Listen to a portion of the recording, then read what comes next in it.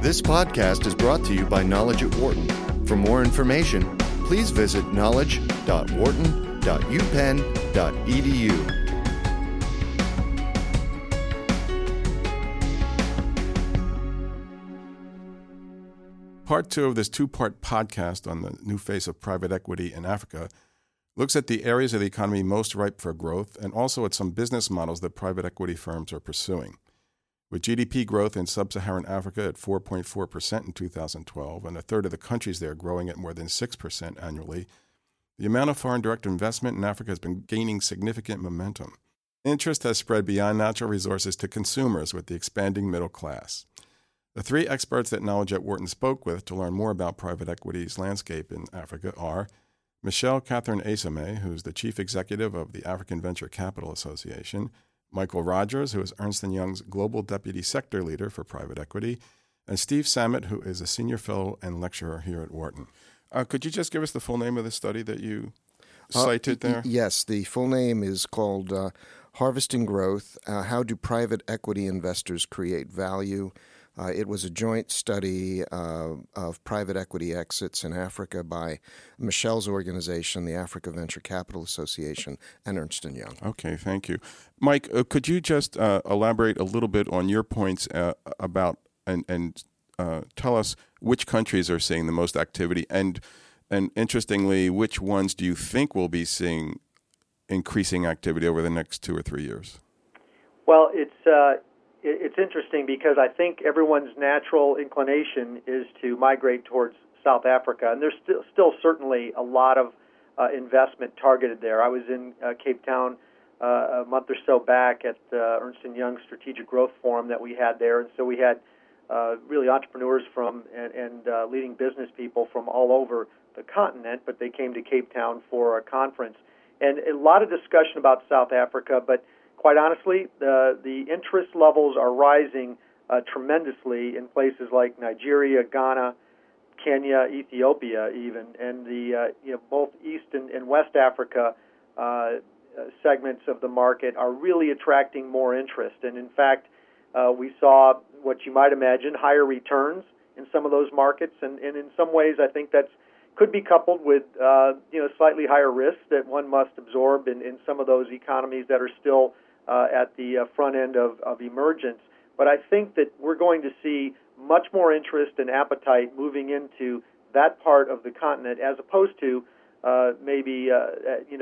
there'll still be investment in South Africa, but maybe not as much, and just redirected in some different ways. So we see people really thinking about where can we invest from a geographic perspective, and then tying it back to the sector as well. We think that's really powerful. And at this conference that I was at, the CEO of GE Africa was at the conference, and they're making a major push into East and West Africa. In fact, have a big portion of their operations there, and the CEO of GE Africa resides in that part of Africa as well. So I think it's going to, the future is going to hold a lot of opportunity for moving into that market. Yeah, I totally agree with what Michael and Stephen have said, and I think we're even really seeing it on the GP side. And I like that now we're looking at the continent in its entirety, not sub-Saharan Africa and kind of, cutting off North Africa and lopping it with the Middle East. And it's because, and you'll see that with GPs like, Citadel Capital or Toon Invest, who are really rebranded themselves as African investors. And I think the same thing is on the mind of South African GPs who've successfully raised and exited companies in South Africa, with kind of the growth of South Africa changing. There's the onus, and Mike, please jump in here, to really think about, how do we intelligently, tap into or look for investments on the rest of the continent? How do we partner with somebody locally in that region who has, the knowledge and contacts, and how do we do that? So I think it's really exciting that investors are really looking at Pan-African opportunities. That's the first point I was going to make. The second is, if you think of what we're doing in Africa, it's growth capital, so primarily equity, little or no debt. typically minority shares, but they build in majority rights. And really the goal is to take a fantastic, domestic or regional company and make it, continental. So I think that, I don't think that GPs necessarily will think about a certain country or region. They're thinking of how they can make a good domestic or regional company a great continental African one. Yeah, and Michelle, I would agree with that completely. And in some of the companies that we visited with over there, my immediate reaction as an international business person, principally residing in the U.S., is to think, can you take this platform business and do more with it internationally? And it was very interesting to hear the response from many of the entities. The first thing they're trying to do is take maybe a small family business that gets for the first time professional management, professional capital, and an opportunity to grow and build their business. And the first thing they want to do is solidify their local market by country if they need to do that, and kind of a gel around a strategy within that local market. And then their next strategy, of course, is to follow, as you just pointed out, the Pan-African strategy of moving products in and around Africa, which is still limited in many ways by the weak infrastructure that's there. Maybe last on their list is taking their capabilities on a global basis, because they really feel like there's so much opportunity, oftentimes within their own country first, and certainly on an African continent basis before they even think about beginning to work more on the international trade side. So I think there's a lot of development on that front end, but clearly people are starting to think about what can I do in my local market, but is this a product or capability or service that is applicable for the rest of Africa? Steve, to the extent you can generalize, Michelle mentioned that deals in Africa are typically minority stakes with some majority rights. Sounds a bit like the Middle East in a way. What is unique about Africa? I guess it's different in different countries, of course. Hard to generalize, but to the extent you can generalize. Well, it is difficult to generalize, but I would point out that minority investing in emerging markets is actually fairly typical. In the U.S. and Europe, when we hear private equity, we think leverage buyouts and we think control positions. But in the emerging markets, in many instances, the plays are so-called growth equity as opposed to total buyouts, which means the private equity funds are providing sufficient capital for the expansion of companies. And while they may not be content to not have control, they recognize that the existing owners and entrepreneurs really won't have it any other way. So they seek to compensate for that with other provisions in the contract, board seats and the like, reporting requirements. But it doesn't really concern me that the preponderance of deals in Africa are minority investments. That hasn't been a problem in other markets. It should not be in Africa. Okay. There is a perception that exits can be difficult in Africa. Michelle, maybe you first. Would you comment on that and what the implications might be? Sure. I mean, we were always asked, is it possible to get, to do an exit in Africa? Have there been any? And I really, I got tired of, not having a reasoned response. So when we had the opportunity to partner with E&Y, that was really a gift from God.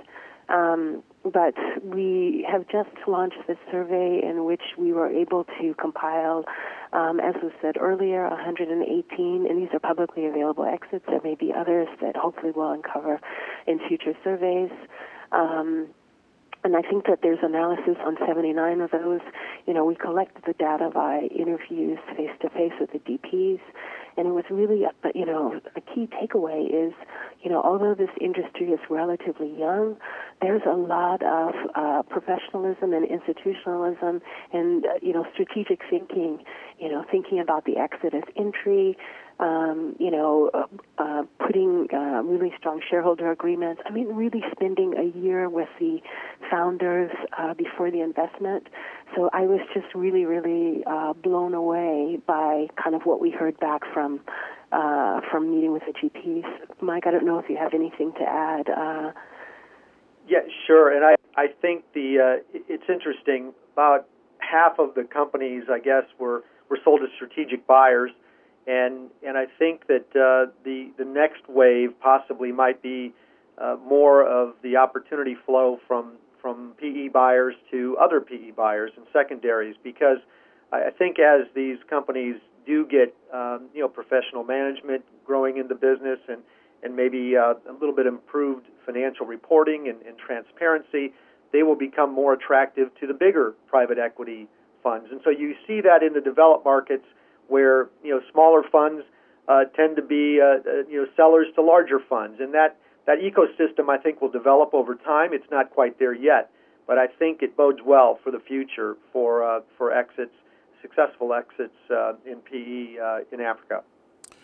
Okay, I have one last question for each of you, and this could be an interesting one because you each come at it from a slightly different point of view.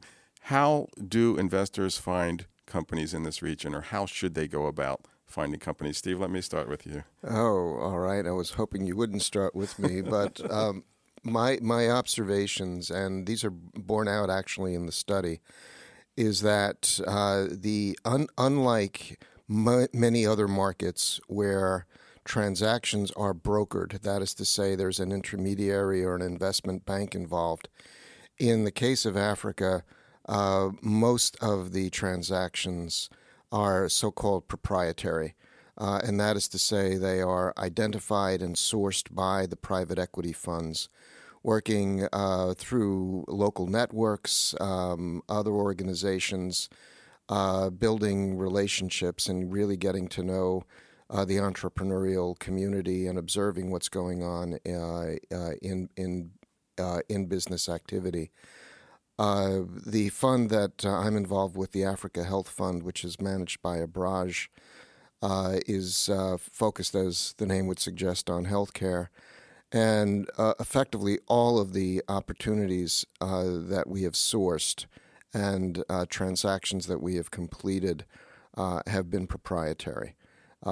It's an enormous amount of extra work, but the good news is that things like valuation stay reasonable, and you forge a much closer working relationship with the entrepreneurs, which comes back later in a more collaborative relationship.